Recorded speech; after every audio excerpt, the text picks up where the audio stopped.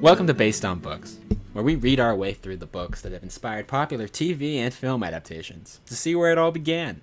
I'm Keenan. And I'm Yvette. This season, we're reading our way through the Vampire Diaries, chapter by chapter. Today, we're covering chapters 15 and 16 of the first book, The Awakening by L.J. Smith. And this is the end of the book. We did it, guys. Everyone pat yourselves on the back. We read 16 chapters of a book together. This is our season finale, too. Yeah, absolutely. And boy howdy, we came in swinging, and we're going out still swinging. So, beginning of chapter 15, Stefan takes Elena home, and then immediately books it to the woods, because he's trying to find that crow. He goes back to the immediate place where he last saw the crow. Well, yeah, that was I guess the big reveal right at the end of chapter 14 was Elena is like, yo, your boy Damone has been not only spotted, but he's like interacting with me, dude. He tried to smooch me big time in the gym. He definitely entered Bonnie's house, which no one has talked about. So remember that weird seance they did? That's where he tried to smooch her again. Actually, again, I think he did. You're right. Back to back smooch sessions. Damon, and this is a thing that's probably going to come up because this is a big part of the CW Vampire Diaries show, is like that Damon and Elena technically meet first. Remember that? Remember that they meet and he erases her memory and all that lovey-dovey garbage? So that she thinks that she met Stefan first. Yeah. And in the book, surprise, brah, he technically meets her first as well because he appears as a crow that first day. And if you could call that a meeting. Yeah, I mean, love is crazy, right? Ooh, high school romance. Yeah, I mean, it's just an interesting point of like, maybe there's a reveal coming up in which they did have a conversation and Damon's powers are so strong that he did erase her memory, because we also don't even in the show we don't even learn that they met first until like episode season 12 or whatever, however long it is. It's like season 6 or 7. Yeah, it takes a long time. That's the big reveal, right? Yeah, so this is right after he takes her home right after they actually exchange blood. Because she basically says, like, well, if you need more power because you're afraid of your brother, you've already explained how you and Catherine did it. Well, why not use me as like that? I'm not interested in becoming a vampire and going through the whole process, but I can provide you human blood, and I'll drink from you too to have that closeness. But you seen this neck? This neck, dude? Having the access to human blood in a safe environment where he's not gonna like just kill somebody gives him access to stronger powers. So he immediately uses that ability or the slightly enhanced powers to go to the woods and try to see if he can call Damon out. Stefan is like, yeah, okay, I'll take a couple little ounces of your blood and I'm gonna be Superman on top of the world. And he calls Damon in these woods. Damon, of course, immediately shows up, and it's a pretty great scene in terms of writing, like really finally meeting this character that's been built up over the course of this book. He's everything you would expect this guy to be, even without the pre-existing knowledge of Ian Somerhalder, who admittedly is hard not to picture as Damon, because he captures that kind of cool composed essence. But it's like black leather jacket, black muscle t-shirt, like leaning against a tree, and dripping sarcasm. Yeah, and like it's cute. Guys, it's cute that Stefan thought he could take a couple sips of his girlfriend's blood and like go punch God or whatever, because Damon immediately flexes on your boy with these powers. He does the classic, God, vampires hate trees. They hate nature. I've discovered, because every time a vampire wants to display its strength, it tears a tree out of the ground and is like, I'm flexing on you. So stupid. Yeah. I was just thinking, Stephenie Meyer wants to pretend that she never read any vampire books and she never did anything and she came up with every single trope in her books on her own. This is No, she didn't. She didn't, and we Flat know out that from lie. many other book series. But literally, what you just said about the trees. Yeah, This it's is the straight up second the time. meadow scene from Twilight.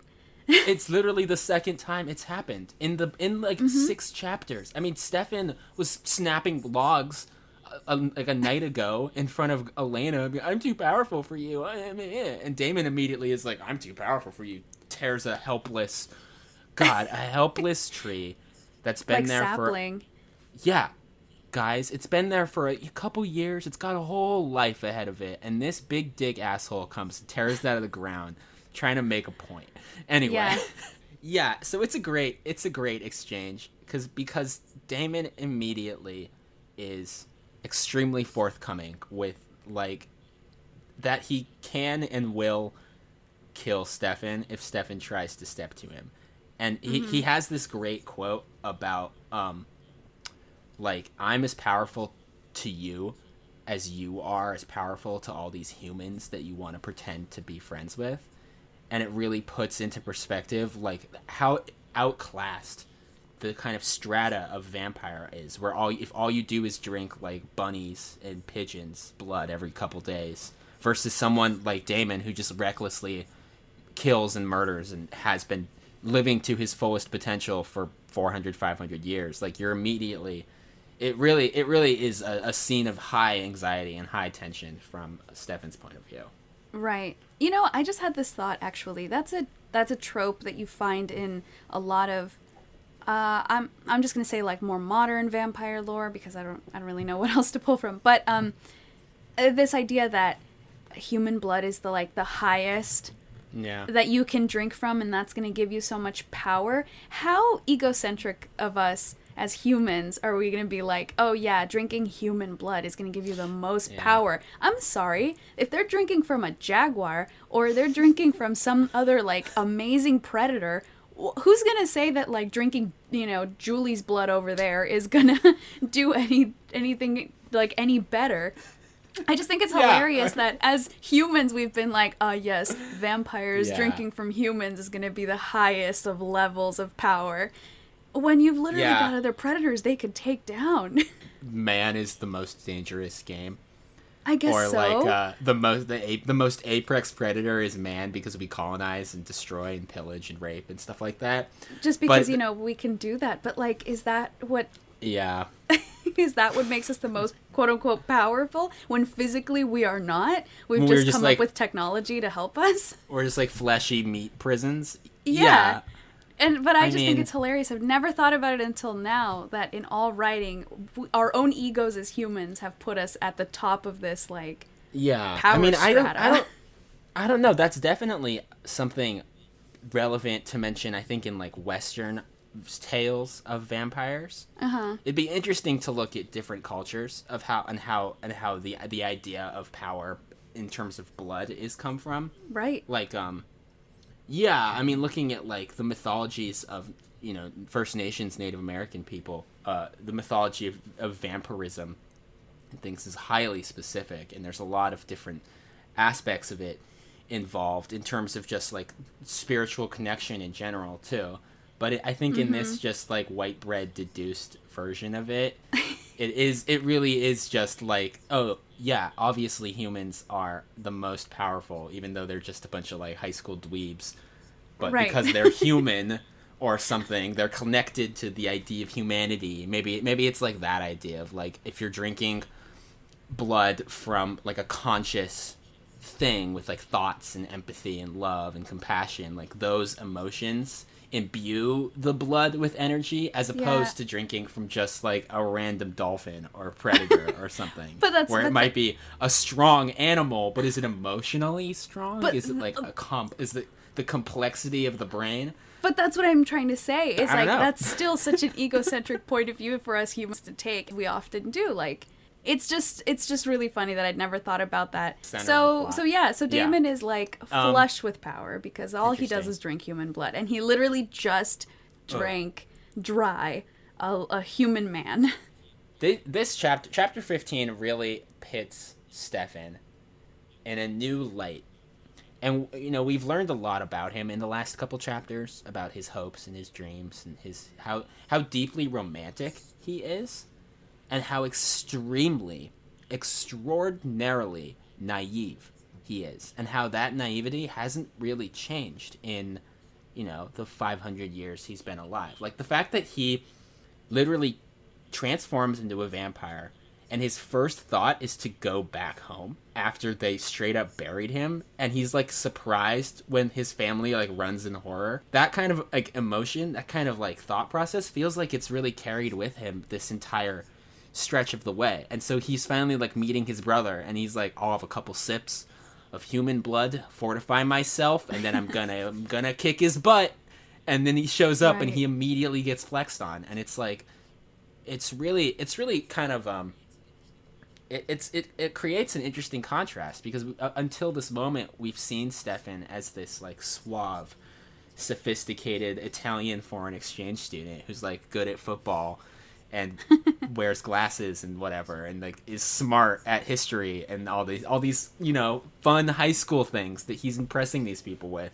But then when it comes to like his own world, his own sort of community, he's extremely low on the pecking order. There's something almost cute, like you said earlier, about all of this. And he's trying, and he definitely is out of his depth, but he's fueled by this like absolute need to protect the humans around him, especially Elena. And so he, very much goes up to Damon and is like challenging him to show up, and is like, you need to stay away from her.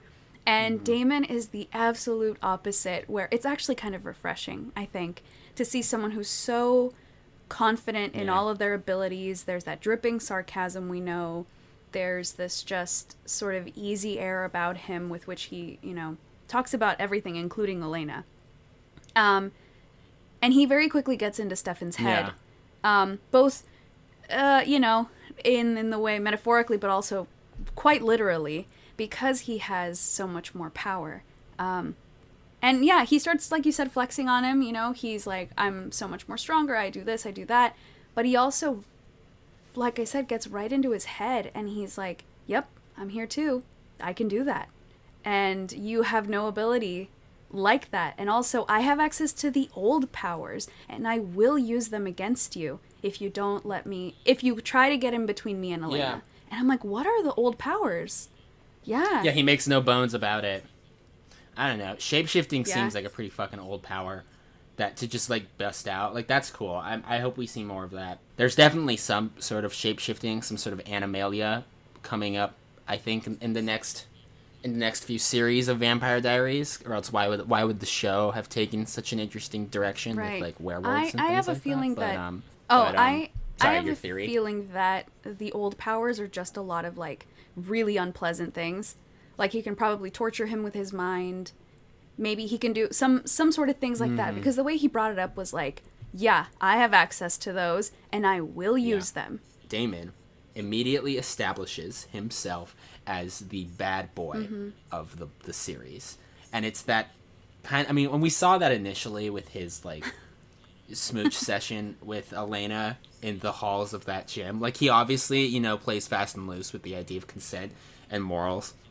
Because he's a vampire in every sense of the word, but there is something, like you said, refreshing about reading a character like that who's so, even though they're terrible person, like they do terrible things, it's the cool confidence of them after watching or after reading about all these other characters bumbling their way through this book. Finally seeing a character who like knows what he is and knows what he can do and is like not here to mess around, like has a goal in mind. It's satisfying in a way. He's not tortured. Like, Stefan is always tortured, and he... Yeah, that was a big part of the show too. Right, it was a big old accident that they became vampires without Catherine being around. But at least you knew that Damon, at least there's no evidence so far that Damon didn't 100% want to jump in and be a vampire. He had hoped it was going to be with Catherine, but in the show, that's a very big difference, where, Stefan carries the guilt of, like, having created his brother, or turned him into a vampire, both here and in the show, But at least here, there isn't like an actual Daemon did not want this, and Daemon's constant talk of like, I never wanted this, but you made me, so here I am, and I'm going to take advantage of it. Yeah, the resentment. Yeah, the resentment is about the loss of Catherine, as opposed to the loss of Catherine and you also condemned me to this life. At least here, it seems like he always wanted to live this life, and so it adds that touch of, you know, that extra refreshing air to him really delving into his powers and giving into the like monstrosity of what it is to be this kind of creature, because it's what he wanted anyway. If it's not just like, because they can just like get over it if it's just like anger at each other, but anger at each other directed from a point that they can't control in a moment that, you know, splits the fabric of their lives in terms of what it means to be a vampire and what it means to bear this curse, is a lot more compelling, especially when you look at how old these versions of them are versus the versions in the show, which are Civil War era. I think it would be hard to believe that 500 years would go by and they would just be like mad at each other, brother. But like there's actual like real baggage and real aggression and like a real palpable evil almost behind this version of Daemon. And I mean it's drawn into pretty stark contrast in the pages of chapter 15, talking about how the auras, how black Daemon's eyes become, and like the white light of Stefan's razor sharp fury and things like that. There's a lot of imagery of light versus dark, good and evil. And like you said, their fury comes from a different place, where like, I know we touched on this when we were like, oh, this is how they turned in the series, and I guess it's kind of the same. But at least in the series, it was a big old bumbling accident in a different way, where they were trying to go after Catherine to save her from the situation she was in, and in the process they got shot and died. And so Stefan still felt responsible because he brought him with him to that place where they got shot. And then Daemon was like, now I'm stuck like this. Thanks a lot, right? Yeah, and also that version of Catherine was playing 4D chess with everyone's lives. Whereas this version of Catherine is just like... Nah, I would say she's still playing like 3D chess. Like she's a couple steps ahead, but she's also extraordinarily naive. At least this version of her. Maybe we're gonna see, you know, events retold of that fateful day from Daemon's perspective. That changes the narrative. a little bit. Like my point there is that this turning of them, as you kind of alluded, there's that added fury because they actively killed each other. Their last moments as humans were like, I am going to get rid of you. So yeah, there's a lot more active guilt involved instead of just the passiveness of love or wrong place, wrong time stuff. That stuff makes for good TV because the reconciliation is always powerful. But if I didn't have the CW show in mind while reading this book series, I would never in 100 years think that these two siblings are going to reconcile. There seems the ocean of differences between them and just the power of animosity seems so palpable that any idea of reconciliation, especially at this point, seems completely far-fetched. While even in the first season of Vampire Diaries, way back in the day, when Daemon was, by all intent and purpose, the villain, there was still like a playful, hello, brother, I see you're doing well. Like a playful sort of back and forth tete-a-tete where it's like these characters, and it's also, you know, these characters are probably going to be all right in a bit. But that's, I mean, it's a CW show, so everyone's just kind of all right. To add to that, yes. It's different. The perspective is different. I think to add to that, I agree with everything you just said, but I feel like, personally, when I read it, I still see some of that playfulness. It's just in a different sense. I feel like in the show, there was a promise of like, and we knew a little bit about like, kind of, you know, TV kind of gives you a little more clues that you're like, oh, okay, maybe things are going to be okay. But even here, the playfulness is there, I think, with Daemon, but just in a different way. It's still sinister, but it's still playful. Yeah, like the whole humiliation where he runs circles around Stefan and then straight up bites him and drinks his blood, which just, oh boy, what a power move. I mean, I don't know if these vampires derive any nourishment from drinking their own the blood of their own kin? Like, or if it's a way, like my first thought in that scenario was, is this one of the few ways in which a vampire can actually, I think so, fully die in this world, is to have its blood drained via another vampire. And like, it's just such a flex, y'all. Oh my goodness. And talk about embarrassment, like the palpable embarrassment of being like, the humiliation is what Stefan describes it as, like feeling like one of those helpless victims in one of those helpless humans caught up in I find that interesting, like, too, humiliation in this situation, because it's a very personal humiliation just with another person of your family, who's the person that's inflicting this pain on you, because it's not like anyone else is going to know, it's not like anyone else is watching, it's very internal. Yeah, it's kind of classic brother to brother fighting, where you go straight for the weak spot, or it's the like, why are you hitting yourself? Sort of sibling rivalries. And then this one, of course, is a little more intense, but for me it read with that same kind of flair of like, oh, we know that Damon always sort of won out whenever they would come to blows back in the Renaissance, back when they were human. And this is just another example, even though, half a century or half a millennia has gone by, he still just as easily overpowers his little brother. And it feels like in that moment, Stefan really is the little brother. Yeah, completely he's always helpless. being reminded of that. And yeah, you're right. Damon does that just to prove a point. Because he doesn't drink his blood fully. And Stefan says that it's actually very painful. Nice. You don't have the same sort of like wash of calm and almost ecstasy that you have when they're human.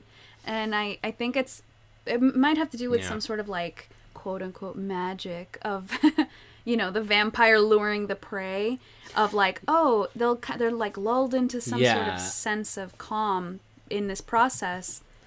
Not even like actively, absolutely, maybe, but just through the process. And that's not possible for these like highly awake creatures where he feels everything. Yeah. In the humanity form, it's like an intimate thing, like getting your neck is bitten. There's a lot of closeness. It's almost sensual, right? But this is just like wide awake, pinned down, bit on the neck, drained, and let go. It's very matter of fact and extremely aggressive, and there's no afterplay, no foreplay, nothing like that. It's just in and done, and it leaves it's incredibly vulnerable and incredibly humiliating. And that's basically where chapter 15 ends. Our boy Stefan, he's released, and he's like in a daze, like stumbling, trying to get back to his car. Yeah, I mean, he's incredibly weak. Yeah, he lost a lot of blood, apparently. And he's also been flexed on super hard by his brother. And the way the chapter ends is, he blacks out. Or he feels something from behind him. The merciful release of nothing is what's said. Because I guess he's losing consciousness. He hears something behind him, or he feels something, so he turns quickly, and it seems like he faints. Yeah, so I and it's implied that Damon like took him somewhere. Like Damon has him hostage. Because even, they have a bit of a conversation before Damon starts flexing on Stefan, and I can't not mispronounce their names. It's part of it's great. It's inside my soul, y'all. And so Damon, he places his hand very close to his chest. He doesn't give any real reason why he's in Fell's Church, other than like to just fuck with Stefan, even though it seems like he was there already, and Elena piqued his interest, because of course she would, because she's the spitting image of our best girl Catherine. And if it's, there's a lot going on as to why all these vampires are in this place in the show. And the lore of it is very kind of slowly metered out over the first 5 seasons in terms of like the energy. And we still barely even know anything about Bonnie's witchcraft in the books. Like I think that's going to become quite a lot more interesting, a lot more relevant as we continue reading these books. The stage is definitely set for a lot more, I think, intense brother v brother conflict to occur, but for now, this is like the that first meeting when our plucky hero like first sees the biggest villain in the galaxy and like runs up to beat him and gets like flicked in the forehead and sent flying. Damon's just like, I've been around. I've been around and I've been watching you for a while. I think Damon's just made it his mission to make Stefan's life miserable. Which is, I mean, it's a fun thing to do, honestly. Like, Stefan is just, he's such a miserable person all the time. From, like, you know, a terrible point of view of the bad guy, it's kind of fun. It's kind of fun to just constantly bother the person who's already upset all the time anyway about everything. To just, like, especially if you do have a valid reason to bother them, like, there is a validity, I think, in both sides of their story. Like, Damon is... Everything we know about Damon at this point is from Stefan's point of view. And because we have the show in our background, we know at least that he has a bit more remnants of a character that isn't just this steaming pile of poop. So it's kind of nice to like see Stefan get razzed. And we don't know what Damon's actual intentions are with Elena. We know what he tells Stefan. But like you said, that could be more of him just riling him up. Yeah, just because he says everything that you don't want to hear. We didn't touch on that when they talked about it earlier, but when he's like, you know, Elena's not Catherine. She's got so much fire in her, and that's not a person that someone like you, Stefan, can handle. She's, you think she's this sweet and docile, like, person like Catherine, when she isn't. She's not your type at all. My saintly brother, he calls him, which is a great description of Stefan as this sort of saintly, almost cherub-like individual, which really... Saint Stefan, the light that he talks about, and then, like, all of Stefan's, you know, irony that he finds in, like, that he mentioned before about, like, who he's named after. Yeah, and even the name Damon as a false anagram for demon, right? It's the same thing of, like, they're naturally going to be pitted against each other just with the etymology of their names. I just think it's really funny. Great. Like, I would hope that his intentions are not actually so... bad with Elena. We'll see as things keep going, but the whole time I'm like, you guys aren't even thinking about has anyone stopped to think about what Elena wants? Oh no, this book's 1991, dude. No one's thinking about that. Is anyone saying, you know, Elena, I don't know, Elena might not want you? Yeah, it's almost like she turned you down for a kiss twice, even though she was incredibly compelled by you, like magically so, and you're still like, she'll be mine. It's like, all right. But we don't know. Bro. Again, we have no idea. He could just be, you know, Damon could just be a dick to his brother in this moment. 100%. Yeah. It's hard to say. So we'll see what happens in the next book, I guess, or as we keep going. Yeah, so chapter 15 is a great chapter. 10 out of 10 recommend chapter 15. Chapter 16 is a fucking joke. Okay? It's barely 5 pages, and not only that, I don't even mind a short chapter. I mean, this whole book is like barely 200 pages. What I mind about chapter 16 is that this town, this school, what the fuck is going on, y'all? Not only did they apparently host a Halloween haunted maze thing on like a weekday in the middle of school, they expect these students... Guys, they expect these students to go to school the day after a teacher was brutally murdered. Like, brutally murdered. And it's a straight up... they don't really know who killed him. It's a straight up unsolved mystery, y'all. And they're like, see you at 8, you kids. God. Come back to school tomorrow. Yeah, fucking chapter... Good Lord. Chapter 16 kicks off with Elena being late to school, which is the dumbest thing in the world. Because she gets home at like 2 a.m. and of course Aunt Judith, who we all know and love, is absolutely rife with guilt and anger because this fucking murder occurred and the child in her care has been out cavorting around with her Italian boyfriend till 2 a.m. who she insists... Well, she didn't know where she was. Yeah, but she tells until Elena explains. Elena literally tells Judith she was with Stefan, and then moments later is like, and I also think he's innocent. And it's like, okay, that's fine too. And Judith doesn't care about that. She only cares about you. And also go to school, I guess. God. My guess is that, of course, someone had to tell her, like, hey, this happened at the school.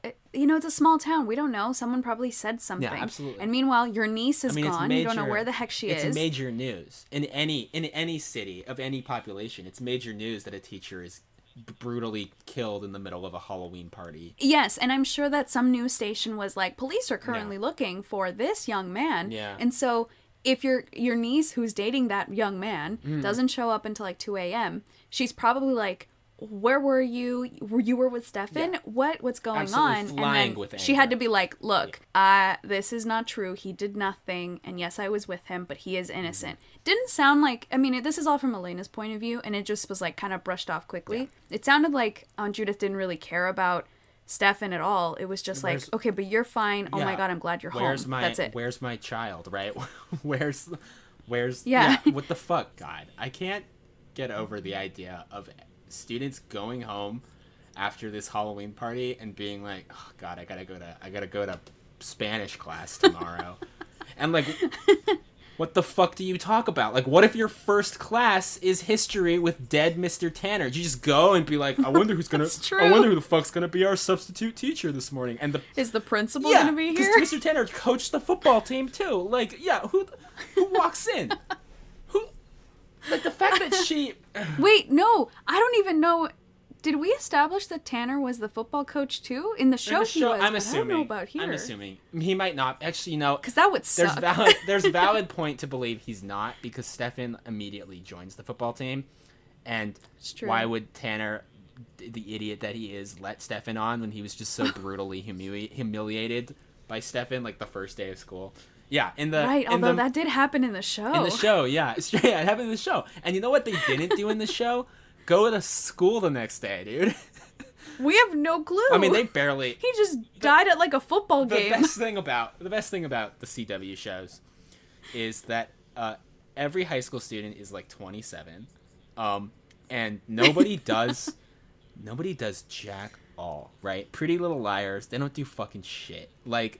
What's that other show people watch? I don't know if it's on CW, but it's Riverdale. Nobody does any homework in Riverdale. They all do drugs and solve stupid crimes. Like, oh my gosh. Well, okay, but yeah. If we want to talk about towns being weird, this is the chapter for it, and kids not doing anything in school. Because as we said, it's straight up.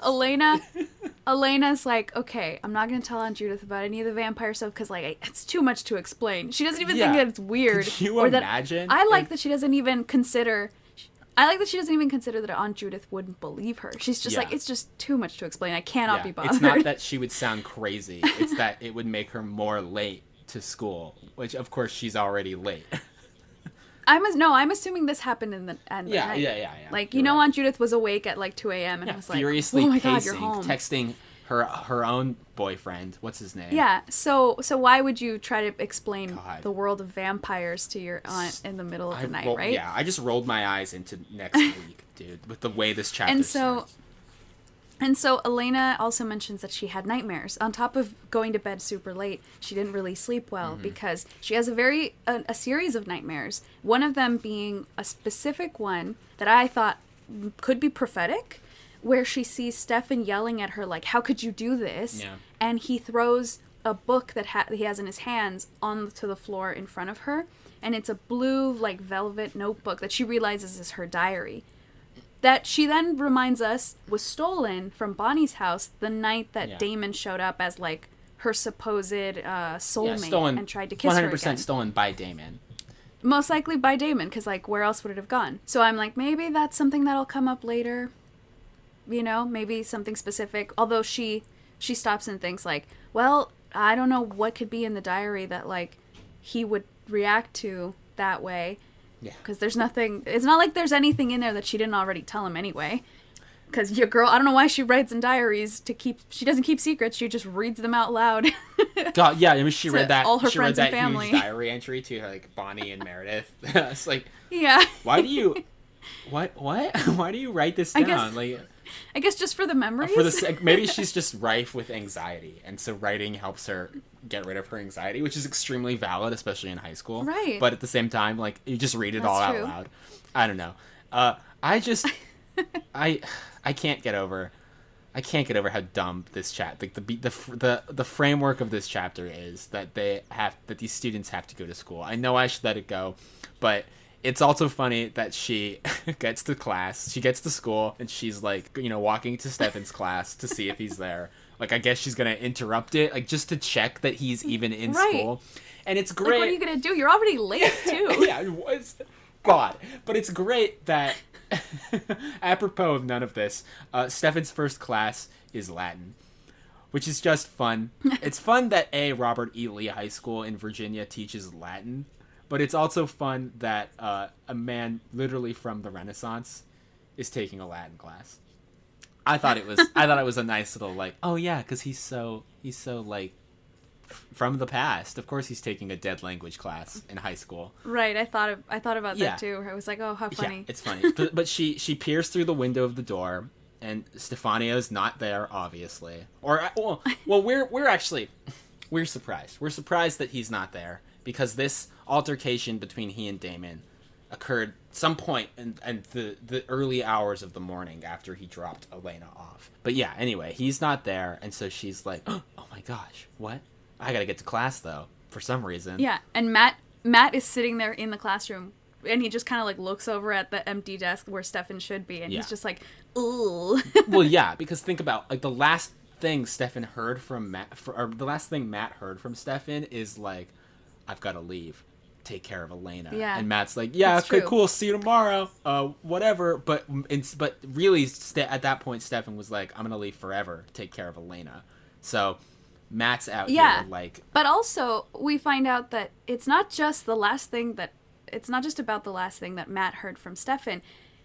We, as the audience, find out, along with Elena, that there's stuff that she doesn't know that everyone else at school does know about. That's right. She finds out when she gets to her class, trigonometry, by the way. What are they going to learn that day? A teacher is dead. Right. The square root of death? Like, what are you going to do? Solve for missing person? What? Yeah. I don't know. X kills B, where's C? God, why are you in class?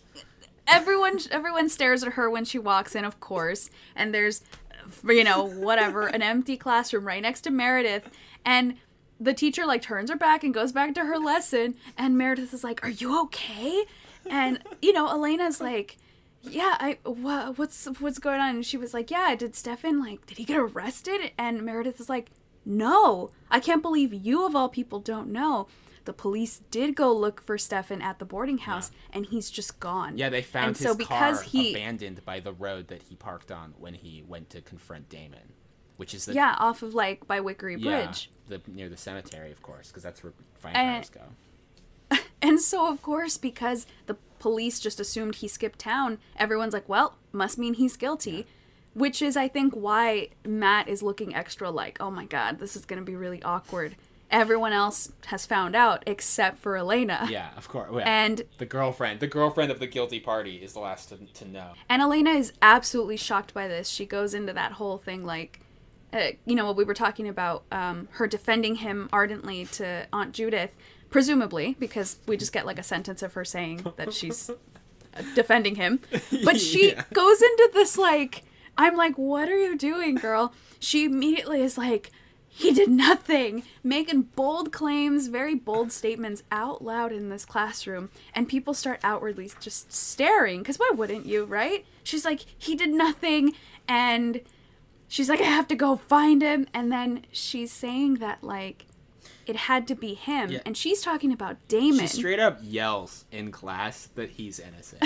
Yeah, she's just like, that's not true. She was beyond caring what people thought, and she just yells, he's innocent, and like stands up in class. The teacher's like writing her equation. What?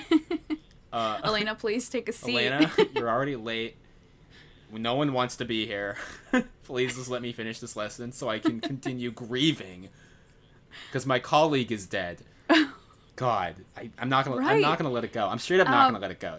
It's this whole and you shouldn't, because this seems to be a trend with like any sort of show or sort of storyline that involves teenagers at a school. Literally somebody dies the night before or even the same day, and the faculty just goes, well, anyway, go back to your regular scheduled thing. If we just ignore it, it means it didn't happen, right? And then it's hard cut to a bunch of students sitting in a classroom where that teacher should be teaching, just like, is one of us gonna have to teach? Or... No one's taking care of these. No test today. Isn't that great, guys? Yeah, stupid. But yeah, you're right. Big, bold declarations coming from our girl Friday out here about how innocent he is. Like, she openly mentions Tyler getting back at Stefan, because remember before the Stefan fled the scene, Tyler was like working the crowd up into this frenzy against Stefan, and so maybe in between then and now there's kind of this kind of grassroots movement of like ousting Stefan, because all he does is bring evil to our poor town, and he beat Tyler up so defenselessly, so recklessly. Elena knows very well that, I mean, nobody knows about Damon except for her and Stefan. Yeah. So she's very actively saying he had something to do with it. I know it was him, speaking about Damon, but she has a moment. Your girl claims all these things and then storms out of the classroom. And she hears Meredith be like, wait! And the teacher call her like, Elena, please. And she's like, I don't care. She was so beyond like caring at this point. And she has a moment where she stops and thinks, well, they probably think that my bold declarations just now about him had to have been about Tyler. And that's fine. Let them think that. By the time they're probably going to run to try to find Tyler before I get to him, because they'll probably think I'm going to try to like hurt him somehow. Yeah. But that'll divert them the opposite direction, while I just walk right out of school, down the street, down this, like, bridge, and there's no one to stop her. She walks all the way to the graveyard from... I guess the entire town is in school today. Who the fuck knows, guys? I know. I'm like, okay, how close is the school to the cemetery, first of all? And, like, your girl can just leave school, and no one cares. Truancy doesn't exist. She can just be like, I'm angry, and I'm just gonna march my way to the cemetery. As far as everyone is concerned, God, there's a murderer on the loose. Everyone has to still go to trigonometry class, and she just leaves the like open campus policy, I guess. It's like 10 a.m. Yeah, she just marches herself out of... she like I'm sure she like grabbed a hall pass and like threw it on the desk as she's leaving. Just, see you later, suckers. I'm gonna go punch not even a vampire. She had nothing. She had nothing, and like literally, did she even bring a backpack into school today? Like, it's crazy. We don't know. So, I mean, yes, someone died. Someone literally was murdered on the school campus the night before, and there's not a security guard. There's no police presence, just keeping the school like. There's nothing. I mean, yeah, this and book your is girl just like decides to leave in a huff. Yeah, like granted, 99. This book is, oh God, you're right. It's 99. Still, you know, over 2 decades ago, like we were all pretty lax. The 90s were a fairly different time, but they weren't different enough that a faculty member of a high school would die, and everyone would be like, well, I don't know who's gonna teach history. Guess I should just go to class the next day. She is in an unstoppable rage, which is great. I love seeing angry Elena. We've seen a lot of angry Elena in this first book, and I'm a fan. I mean, I've talked about this a couple times now, but I'm a fan of how like she just throws herself into these scenarios, into these decisions where she's just like, I'm gonna do it right now like this. It's the only way. It has to happen. Whether it's like a seance or a blood pact, or, you know, falling in love with a vampire and just like letting him tell you all his crazy secrets and being like, I love you even more now. She's incredibly driven. And she's unstoppable. Yeah, absolutely. She marches herself to the graveyard, and there's some really beautiful description of the weather in this moment. Remember that? Yeah, like the wind's blowing, the leaves are falling, whatever thunderstorm occurred last night has seemed to subsided, but there's still but there's still like that palpable green tension in the air.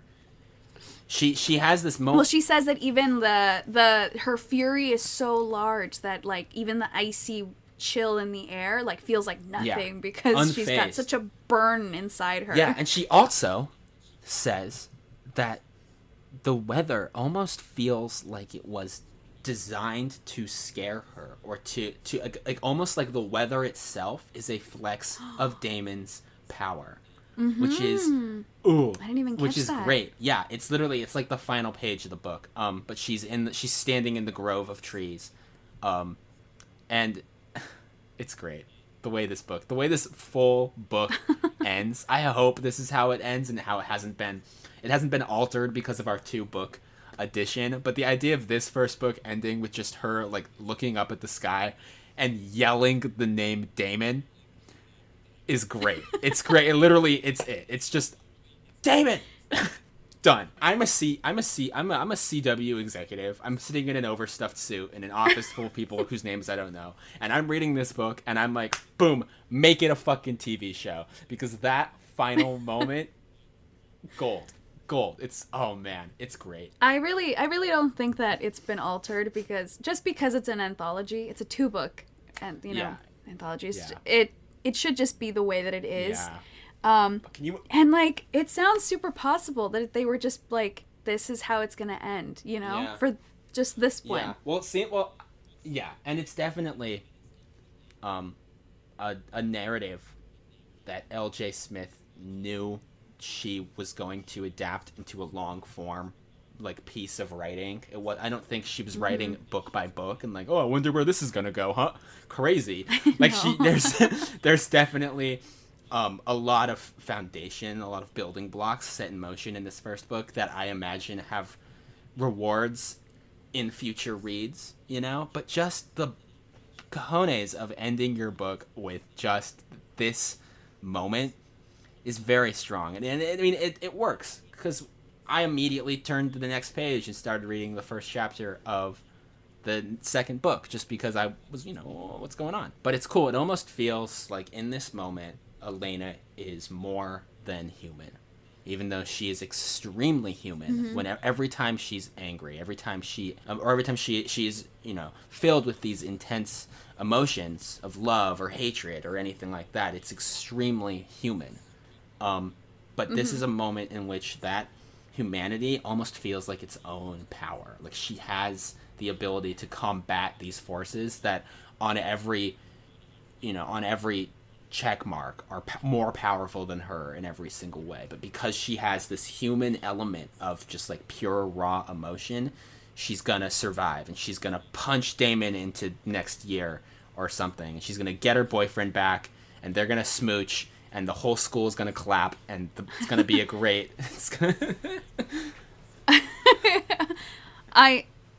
yeah. Right? That's how it's gonna end. I'm just glad that at the end of the book it ends with this really funny cliffhanger, but I don't feel scared for her. No, I think you're right. There's a sense of like, she's got all this just raw energy going into this meeting. She's demanding to see Daemon. And it also immediately proves Daemon's point in chapter 15. Like, he's exactly right. She's not this young, waifish sort of demure. She's not fragile. Like, fragile being. She's not this thing you have to keep behind glass, which is such a strong narrative point in the series as well. I mean, the first couple seasons of the show, there's so much of just like Stefan protecting Elena. Just like, I gotta keep you safe. Ooh, I'll never forgive myself if something happens to you. I mean, the classic vampire thing of these these romantic partnerships hinging on like protection and stuff like that. And you learn pretty quickly on in that show that Elena is more than capable of taking care of herself, and so is most of her human friends.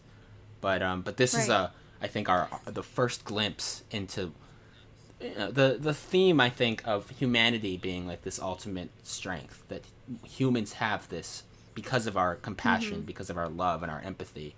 We have this innate ability to withstand and to grow and to scream in the face of adversity and anger and hatred. And that's actually not to say, I do want to make a point that I think there is still a very strong power in being gentle and being soft-spoken. And, I don't want to necessarily put myself on the side of saying that Catherine is weak and therefore, like, Yeah.